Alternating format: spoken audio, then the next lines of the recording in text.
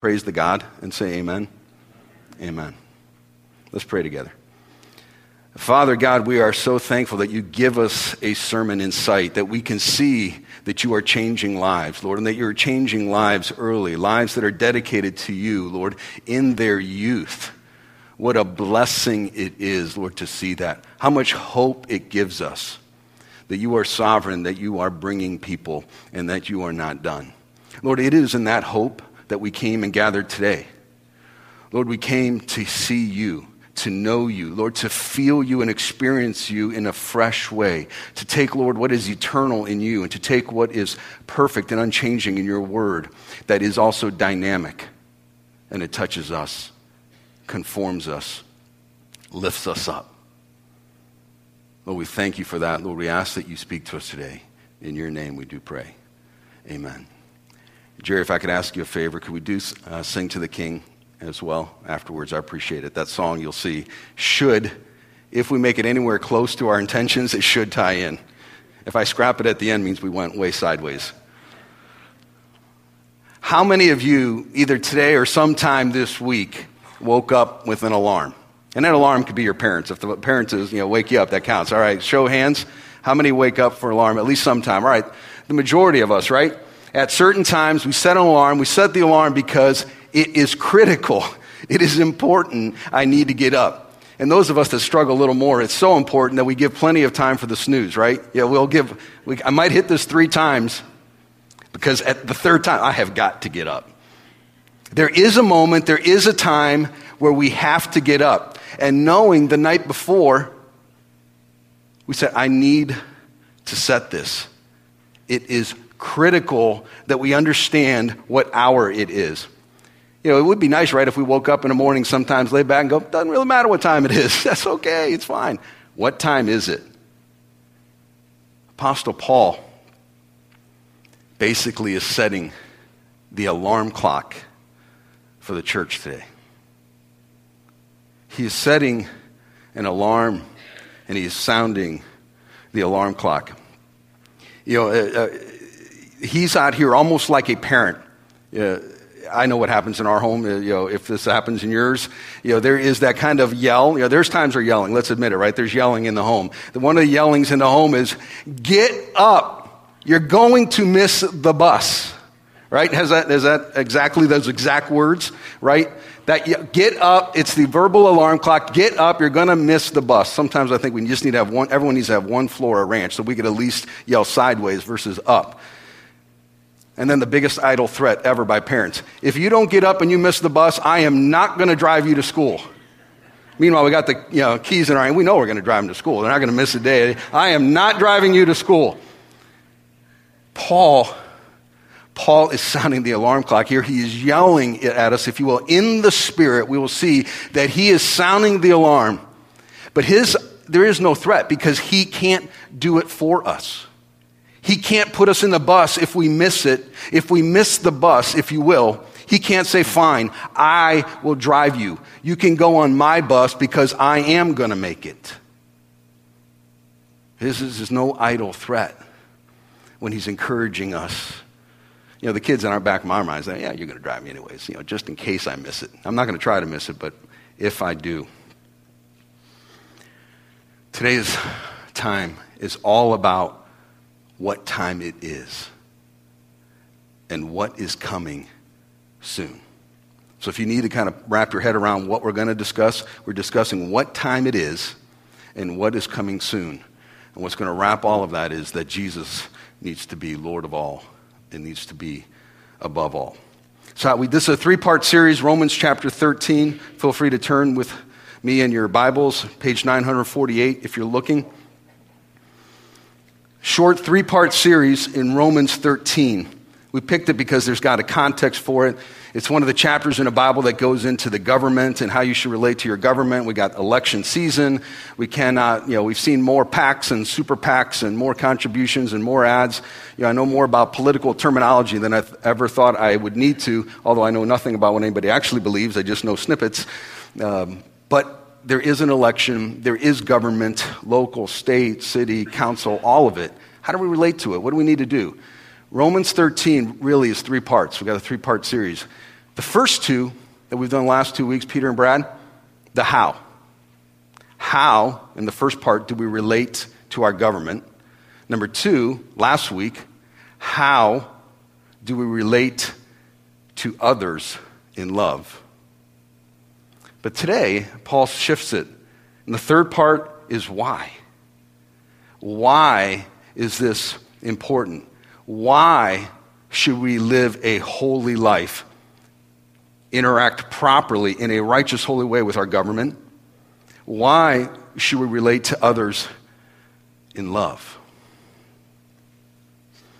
And you'll see that he's going to talk about why should we live holy, why should we live purposefully, but really, it's going to be why should we do this urgently?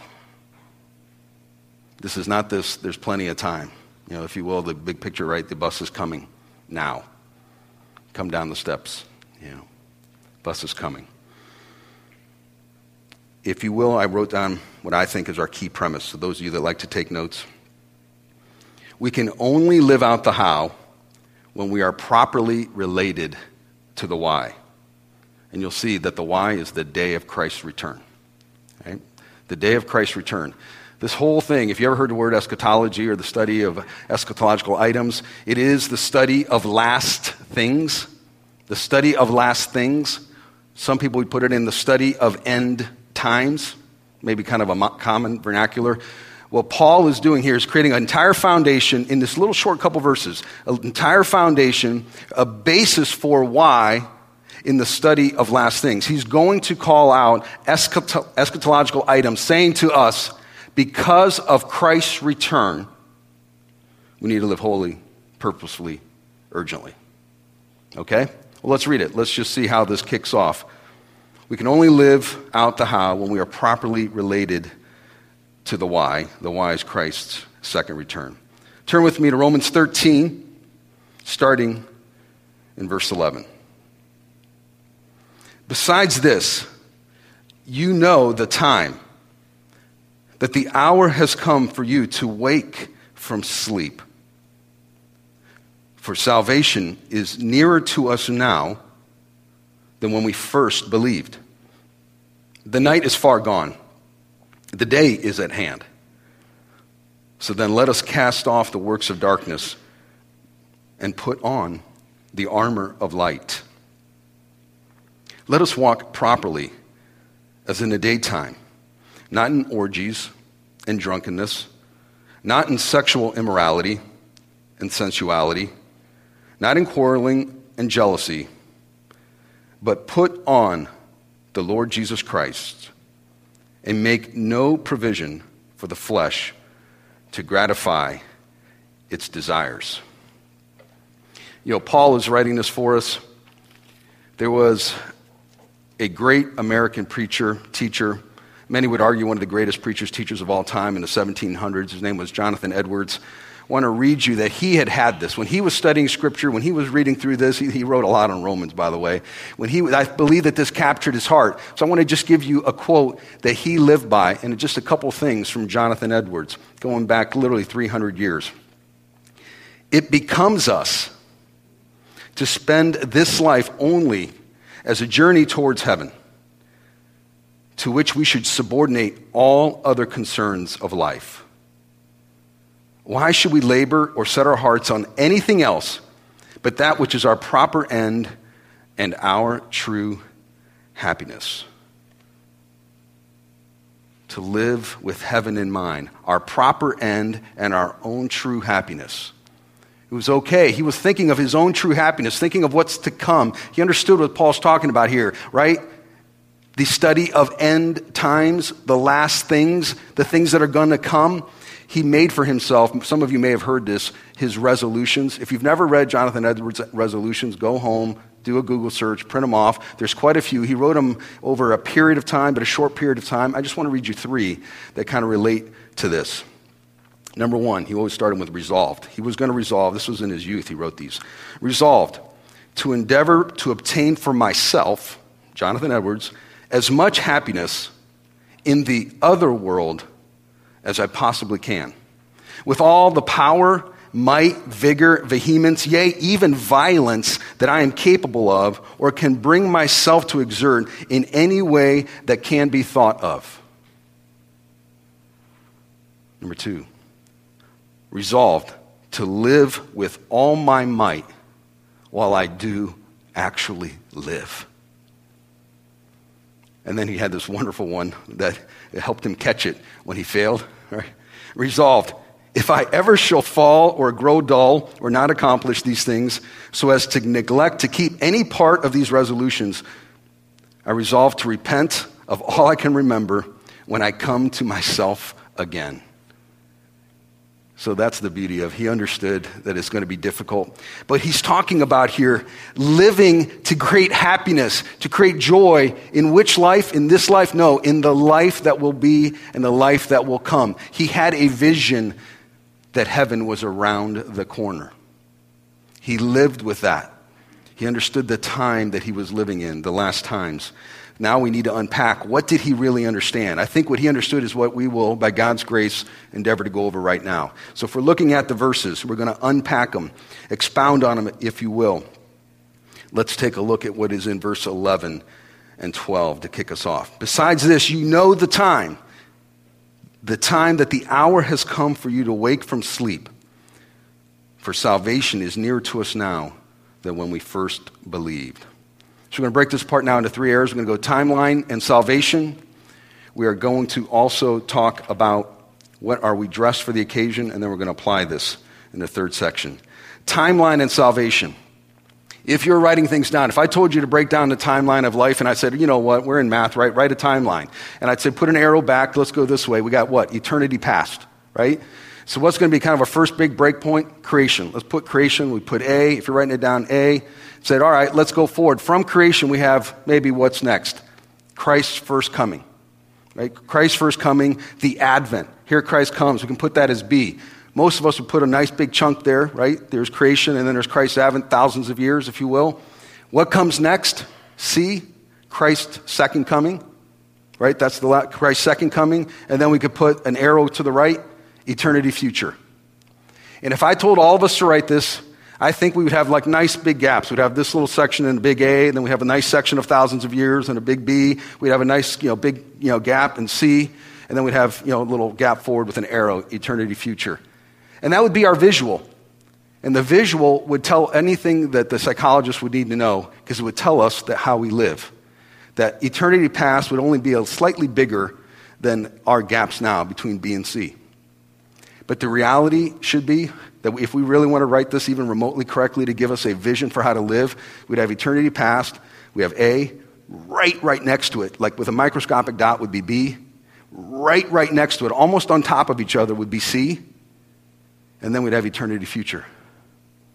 And what in that visual, if we wrote it that way on our paper, if we put that up on our refrigerator, it would remind us that from Christ's first coming to his second coming is like that. And we are living into that. And if we're living into that, what are we looking all around here for? It is now. In the big scheme of things, it is now. That is what Jonathan Edwards was starting to understand, that the timeline, you understand the time that you are living in. You know the time that the hour has come for you to wake from sleep, for salvation is nearer to us now than when we first believe. This was written thousands of years ago. It was written to the early church. If it is still practical for us, how would this be written and thousands of years still go by? Well, there's a couple obvious ones. Every single day we read this, salvation is nearer to us because God's given us time and space, at least for us. What he lives in is a whole nother matter. It's a whole nother scientific matter. But for us, he's given us time and space. So if we read this on a Tuesday and we read it on a Wednesday, it is for sure that our salvation is nearer now than yesterday. Monday, if we are by God's grace here tomorrow, it will be nearer than today because we are on a timeline the sand is going through. There is a time where he will return in time and space, and it is going. It is something for us to pay attention to. We need to understand that the timeline is A, B, and C are right next to us. So why does he bring in salvation? Because right away he's going into salvation. For salvation is nearer to us now than when we first believed. This is where I encourage the church when we study at home, right? We got to study because we read over that and go, yeah, that makes sense. Well, wait a minute. It doesn't really make sense. Salvation is nearer to us now than when we first believed. I thought I was saved. When I accepted Christ, I was saved. I was saved then. So how is salvation nearer to me now than when I was first saved? This is confusing. Well, what he is saying is the concept in Scripture, salvation is the already now and the not yet. The already now and the not yet. The already now is justification. We are justified by God through faith in his grace. When we accept him, our sin is wiped away. We are legally and positionally saved by him. He writes our name in the Lamb's Book of Life. He sits down with us and says, you are my children, you are my heirs, and you go with me forever. We have salvation initially. And God, as a part of his plan of salvation, creates sanctification. In this life, we are growing, we are maturing, we are coming closer to him. And in that part, it has happened, it is happening, and then there's this line. In this life, that is all we will ever get, justification and sanctification. Because the end of salvation is glorification. When we put off this body, when we put off our inner nature, when we put off sin, and we are put in a renewed earth as renewed people in a resurrected life with Satan set aside, glorified forever with him. That is the ultimate, that is the end of our salvation. And the glorification part is also what he's referring here. That part is nearer to us now than when we first believed. And why does he talk about that? Because not everything's written. Part of it is the meditation part where we sit there. Well, why write that? He's writing that for a sense of casting a vision. If it's closer to when we first believe, what's closer? Christ's second coming is closer. It might have only been a couple decades, a handful of decades since his ascension. Not even a full century. But it's closer. And he's talking to the early church to say his second advent is closer. Keep it in mind. When you're talking about, he just got done talking about the government, how to relate to the government, how to relate to each other in love, and he's using it as a premise. The basis for all this how was the why, because the advent, the second advent, is closer than when we initially believed. Remember that? I was there. It was Saturday night. You accepted Christ. You saw the truth. The Spirit opened your eyes. You repented and were born again. Amen. I was there. But now we're even closer. You've had a spiritual birthday, if you will, and it's even closer. In God's sovereign and cosmic plan, we have the death of Christ, the resurrection of Christ, the ascension of Christ into heaven, and the descending of the Holy Spirit to fill the lives of all believers and to go into the entire world. All that has happened. There's only one thing left on God's agenda, is to bring Christ back. All that is left on his calendar is to bring Christ back. And so Paul is trying to stir up the church to a knowledge of it. We need to live that we are in the age of only thing left is for Christ to return.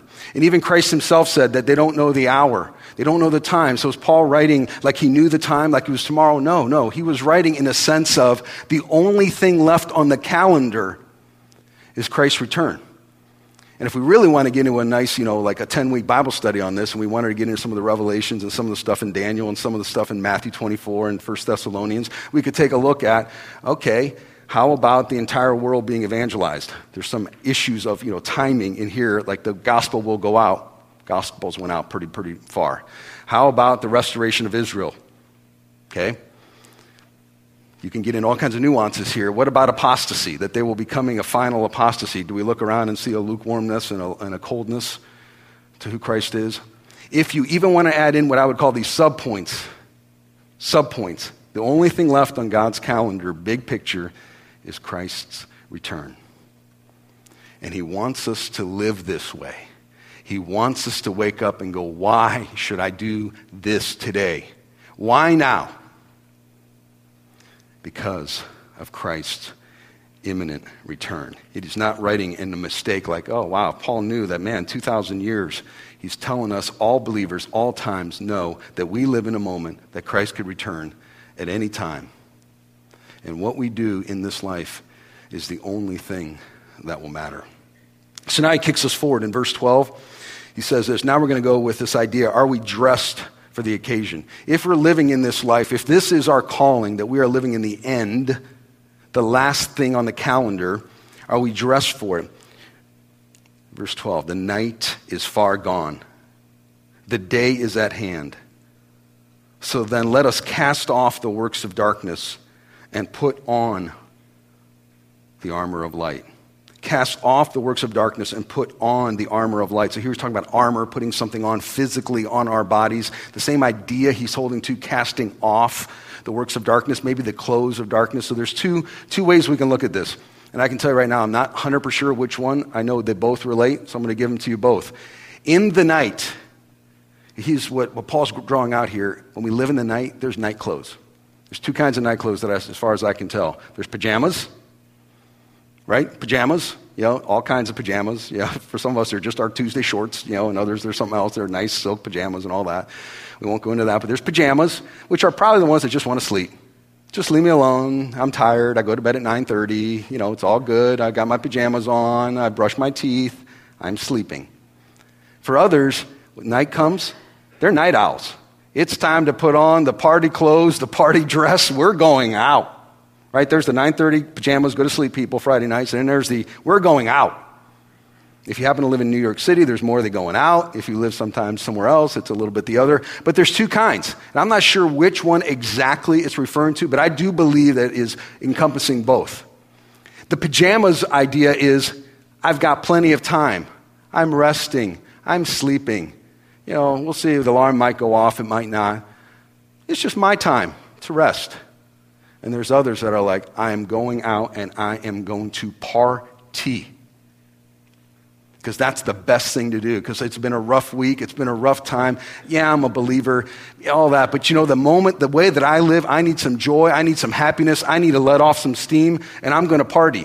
And if I go too far this way or that way and hang out with them, you know what? God forgives. God's gracious. He's a full of grace. I need a party. And I've got some, oh man, I can't wait to wear this new outfit. I got this whole thing. It's all rocking. That's what he's talking about. He's talking about in the night, there's a different way to be. But the night is far spent. And when we come to the morning and the alarm goes off, I've got to go to work. And it's the idea, either take off the pajamas or take off the party clothes, because either I got to put on my construction gear because I got to put up a deck today, or I've got to go meet a client and I got to put on my suit, or I've got surgery so I got to put on the scrubs. Whatever it is, and if you want to go back to some of the old days, I like the Middle Ages a bit too, right? You got to hear, if you were a knight, you get up in the morning, it's like, I bet I got to put on my armor. Because it's going to be a battle. We might have caught a couple hours of sleep, but there is a battle. And as soon as first light comes, it is put on the armor. Paul is drawing attention to it. He's talking to him. He goes, so then let us cast off the works of darkness and put on the armor of light. Turn with me to Galatians chapter 5. I'll give you the reasons why. Put your finger in Ephesians chapter 6, because we're going to go there right after. It's probably the wrong order, but Galatians comes first and Ephesians right after, so I'm just going to do it that way. Probably should have done it the other way. Galatians chapter 5. You'll recognize it. You might not have known it's Galatians 5:22, but you'll recognize it. What does Paul want us to put on? If we're going to take off, the clothes of the night and put on the clothes of the day, if you will, there's again two ways that I see this. One is putting on the attributes of Christ. The attributes of Christ. And how do we do that? Through the work of the Holy Spirit. Galatians 5:22. If you haven't memorized this yet in your life, it's a healthy thing to do. But the fruit of the Spirit is love, joy, peace, patience, kindness, goodness, faithfulness, gentleness, Self-control. This one's going to come up in a bit, so maybe underline it if you want. Self-control. Against such things there is no law. And those who belong to Christ Jesus have crucified the flesh with its passions and its desires. Put on the attributes of Christ: love, joy, gentleness, peace, self-control. Those who belong to Christ have crucified the flesh with its passions and desires. Crucifixion is an ugly thing, right? It's one of the worst. It is a violent killing of the flesh. The attributes of Christ is one thing we put on, but he had talked about the armor as well, and I think it's important for us to kick ahead. Ephesians chapter 6.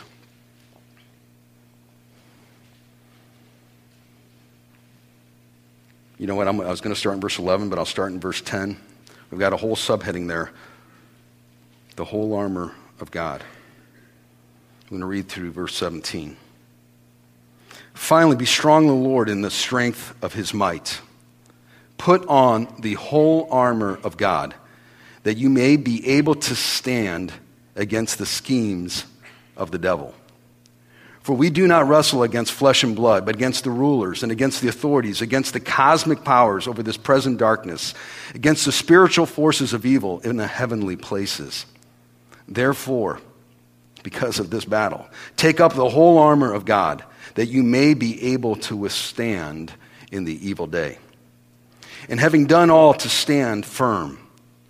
Stand therefore, having fastened on the belt of truth, and having put on the breastplate of righteousness, and as shoes for your feet, having put on the readiness given by the gospel of peace. In all circumstances, take up the shield of faith, with which you can extinguish all the flaming darts of the evil one. And take the helmet of salvation and the sword of the Spirit, which is the Word of God. The attributes of Christ, but the one I think he's hitting at more specifically here, because he mentioned the armor, and he knew which of he wrote. We need it for protection. Our salvation does not make Satan go, oh, well, I've lost one. Oh, well, let me just go keep the ones I have. My whole goal here is just keeping the remaining ones I have, and I won't even think about those others that have abdicated, that have cut the chain and are now loving and worshiping with Christ. He's like, you know what? Now you made me mad. And my entire goal is destroy your witness, to destroy your joy, and to destroy your peace. And I've got from this time to the time you die, until the time of glory, Satan knows what time it is. If the believers, Paul's trying to write us up because he says our enemy, the adversary, is up there. What is he saying? That you may be able to stand, verse 11, to put on the whole armor of God. Why? That you may be able to stand against the schemes of the devil. Put this on, because without this, what's the implication? You won't be able to stand. You will not make it. You do not understand the fire that you are going to come under. You have woken up a giant, and he's angry when somebody accepts the love and the grace of Christ, his adversary.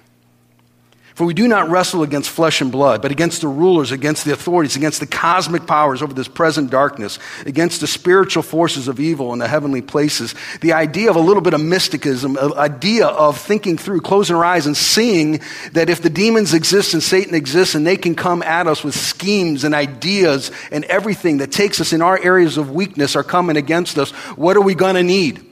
Do we want to stand there naked, if you will, or do we want to stand with the protection that God has to put on his armor? Friends, I know my life. I know that sometimes when the alarm goes off, I get up and go, okay, what do I need today? Let me just grab this, and I go out basically naked, as if you will, into the world, with about 8 seconds of preparation.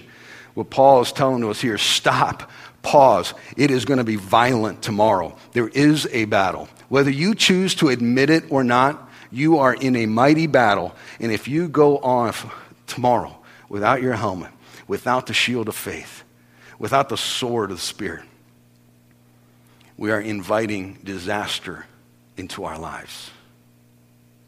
This is the time that we live in. So what should we do? Are we dressed for the occasion? Are we dressed for the occasion? Or we have the attributes of Christ? When we have the protection, the attributes flow, by the way. It is when we are being beaten, when we're getting hit, when we're going down, that's when you see things that are not loving, when we don't have self-control, when we're being pulled away by our own vices, by our own lusts, by our own desires. You see a Christian who claims to be a Christian walking over here, and people would say, I don't see it. The attributes I see are not those of Christ. Love and joy and peace and that just the self-control. It's a life that's a bit of a mess. But when we have his protection, why aren't you nervous right now? Why aren't you sweating? Well, I'm good, man. Take a swipe, man. I got this great armor on. I've got Christ covering. And then the attributes can come out. We need to apply some of these things a little more specifically. Paul helps us do that. Turn back with me to Romans 13, if you will. Turn left back in your Bibles.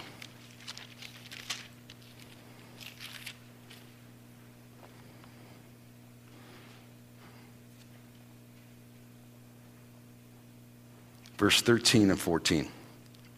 He hits it now quickly in his application. Let us walk properly as in the daytime, not in orgies and drunkenness, not in sexual immorality and sensuality, not in quarreling and jealousy, but put on, as we just discussed, the Lord Jesus Christ, and make no provision for the flesh to gratify its desires. If you saw what Paul did there in verse 13, he gave us kind of three little categories with like two specifics underneath each one. And to me, when I read this again, it kind of hit me. I'm like, 1 minute we're talking about just relating to our government. Then we're talking about the next section, the how, relating to each other. And now in 3, he's talking about the armor and the night and giving us a vision of the future. And then he hits, I'm like, he's speaking to the church here. I thought, am I in Corinthians again here? What's going on here? Because now he goes, let us walk properly as in daytime, not in orgies and drunkenness, not in sexual immorality and sensuality, not in quarreling and jealousy. The way I kind of characterize these three is, what do we do with these things? Self-control and intemperance, number 1. Sexual sins, number 2. And number 3, social sins. And he hits the first one, right? The self-control. He puts it as orgies and drunkenness. Those are two pretty big things. And we sometimes think, well, that's out there. He's talking to the church.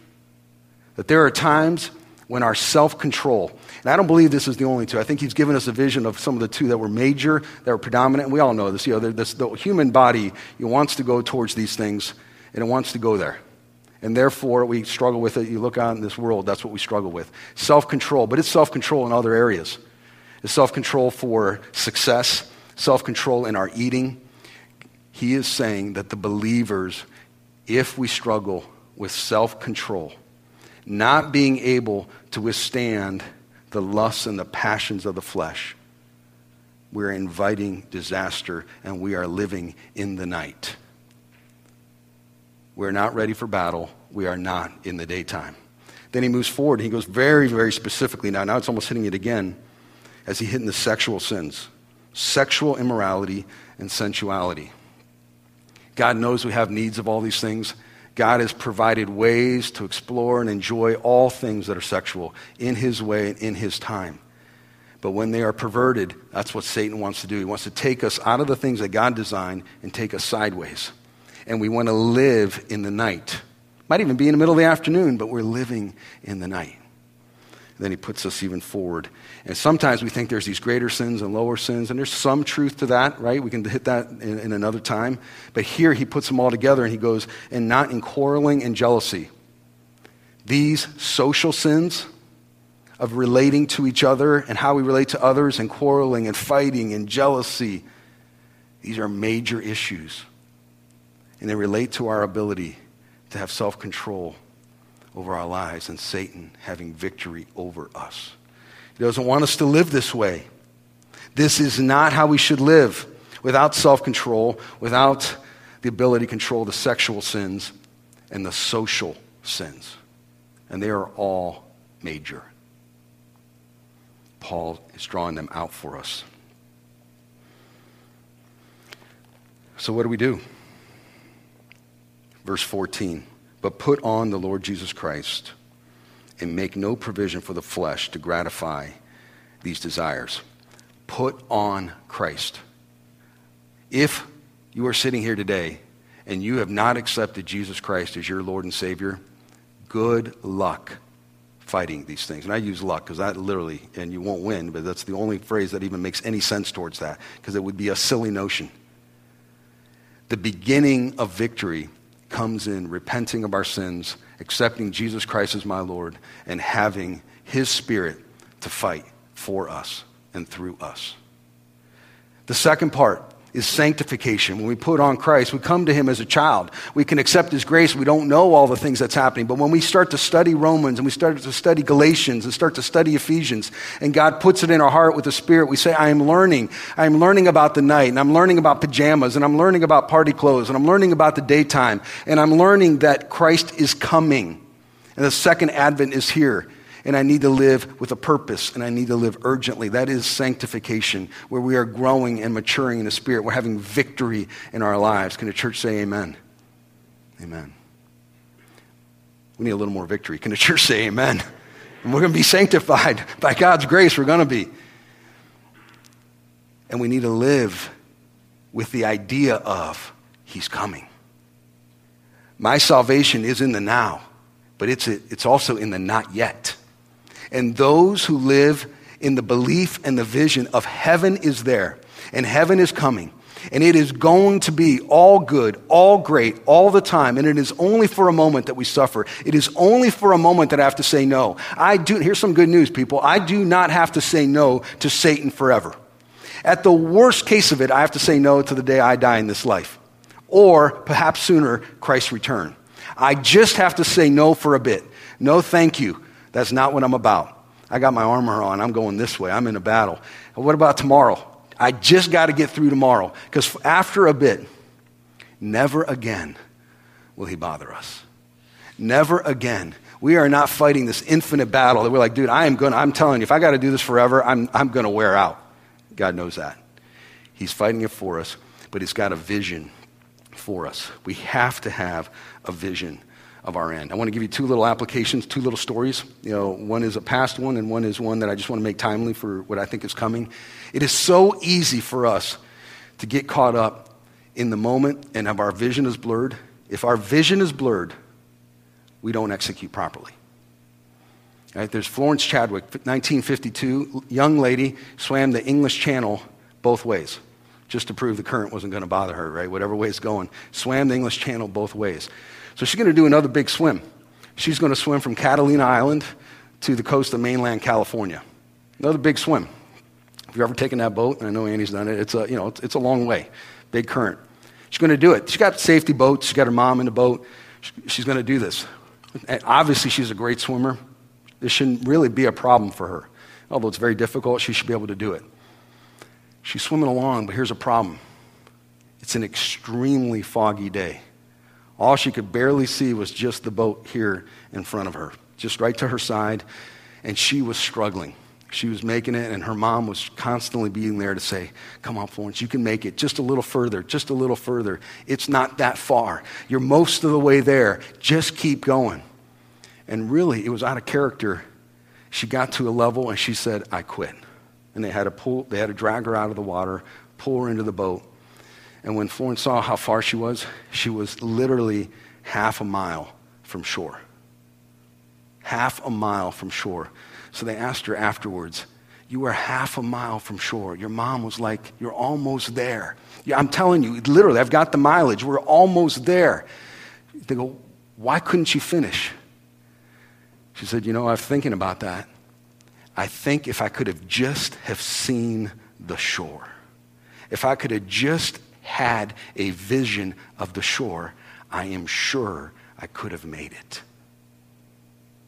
The application for us, friends, is if we are not living with heaven in our sight, if we don't wake up with, I can see the promised land, it is coming. If we're like the Israelites roaming through the desert going, I don't know where Canaan is, man, it's just all I see is desert.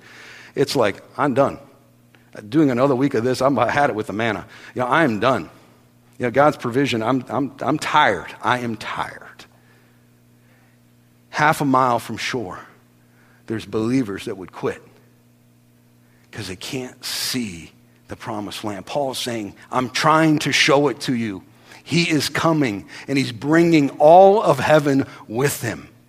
And you won't have to swim anymore. We're done. Just swim a little longer with my strength. And we'd say, oh, okay, it's a nice story, Pastor, appreciate it. I can see the application. But I want to draw something out. Give me some grace for this one, because what I'm trying to draw out is not some big political comment, but the idea of how the most major things, big stories, can be little snippets for us. There's a story right now that's going on in the news quite a bit. It's going to be right with the sports. Did the Browns win or lose? How did the Indians do? What's tomorrow's weather? And what happened in the local sections? It's going to be this other thing. It's going to be right there. By the by, Netanyahu is talking again, and he's trying to call everyone to pay attention because Iran is within 6 months of having a nuclear bomb. And it just goes on to the weather and all this. The world can take something like that and say, all right, here's thousands of years of animosity that is, according to the people in the know, within months. We've been talking years before and decades, within months of having a nuclear bomb that could wipe off their enemy off the face of the earth. And people are doing what many of us do. I heard that. What's the weather tomorrow? And you've got Netanyahu going, is anybody paying attention? I'm not talking about decades. I'm not talking about confidence. I'm talking about by 2013, maybe February, we are all potentially going to be dealing with a world we don't understand. All of us. They're like, I know, but I got homework due tomorrow. And I got to cut the grass. Our nature is to go, And Paul is saying to us, Christ is coming.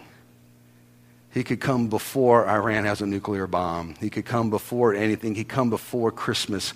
He is coming, though. And the only thing we have is every day to put on the armor of Christ, to fight with him in the day with a knowledge of that is our vision, that is our hope, and that is what we fight for. That is why we need to sing to the King, because it's in this time. Can we pray together? Lord God, I ask you, Lord, to help us with the last part of that verse that Paul said to the church, make no provision for the flesh. Lord, this is our conclusion. Lord, this is our prayer to you. We make so many provisions for our flesh. We make provisions every day. We make excuses for our sin, for our bad conduct. We put it on others. We say it's normal. We have no greater vision, Lord. I'm asking you, Lord, now, starting with me first and everyone else here, give us a vision of a sanctified life, a victorious life, a life that glorifies you and honors you, that lives as if tomorrow may be it, where you come back. How would we live today? What is our priority? What is our urgency? Is it to accomplish all the things of this life that supposedly make me happy, or to accomplish the things that will truly make me happy and give me a home in eternity? Lord, I know I'm praying a lot because of our fallen nature, and we so often fail.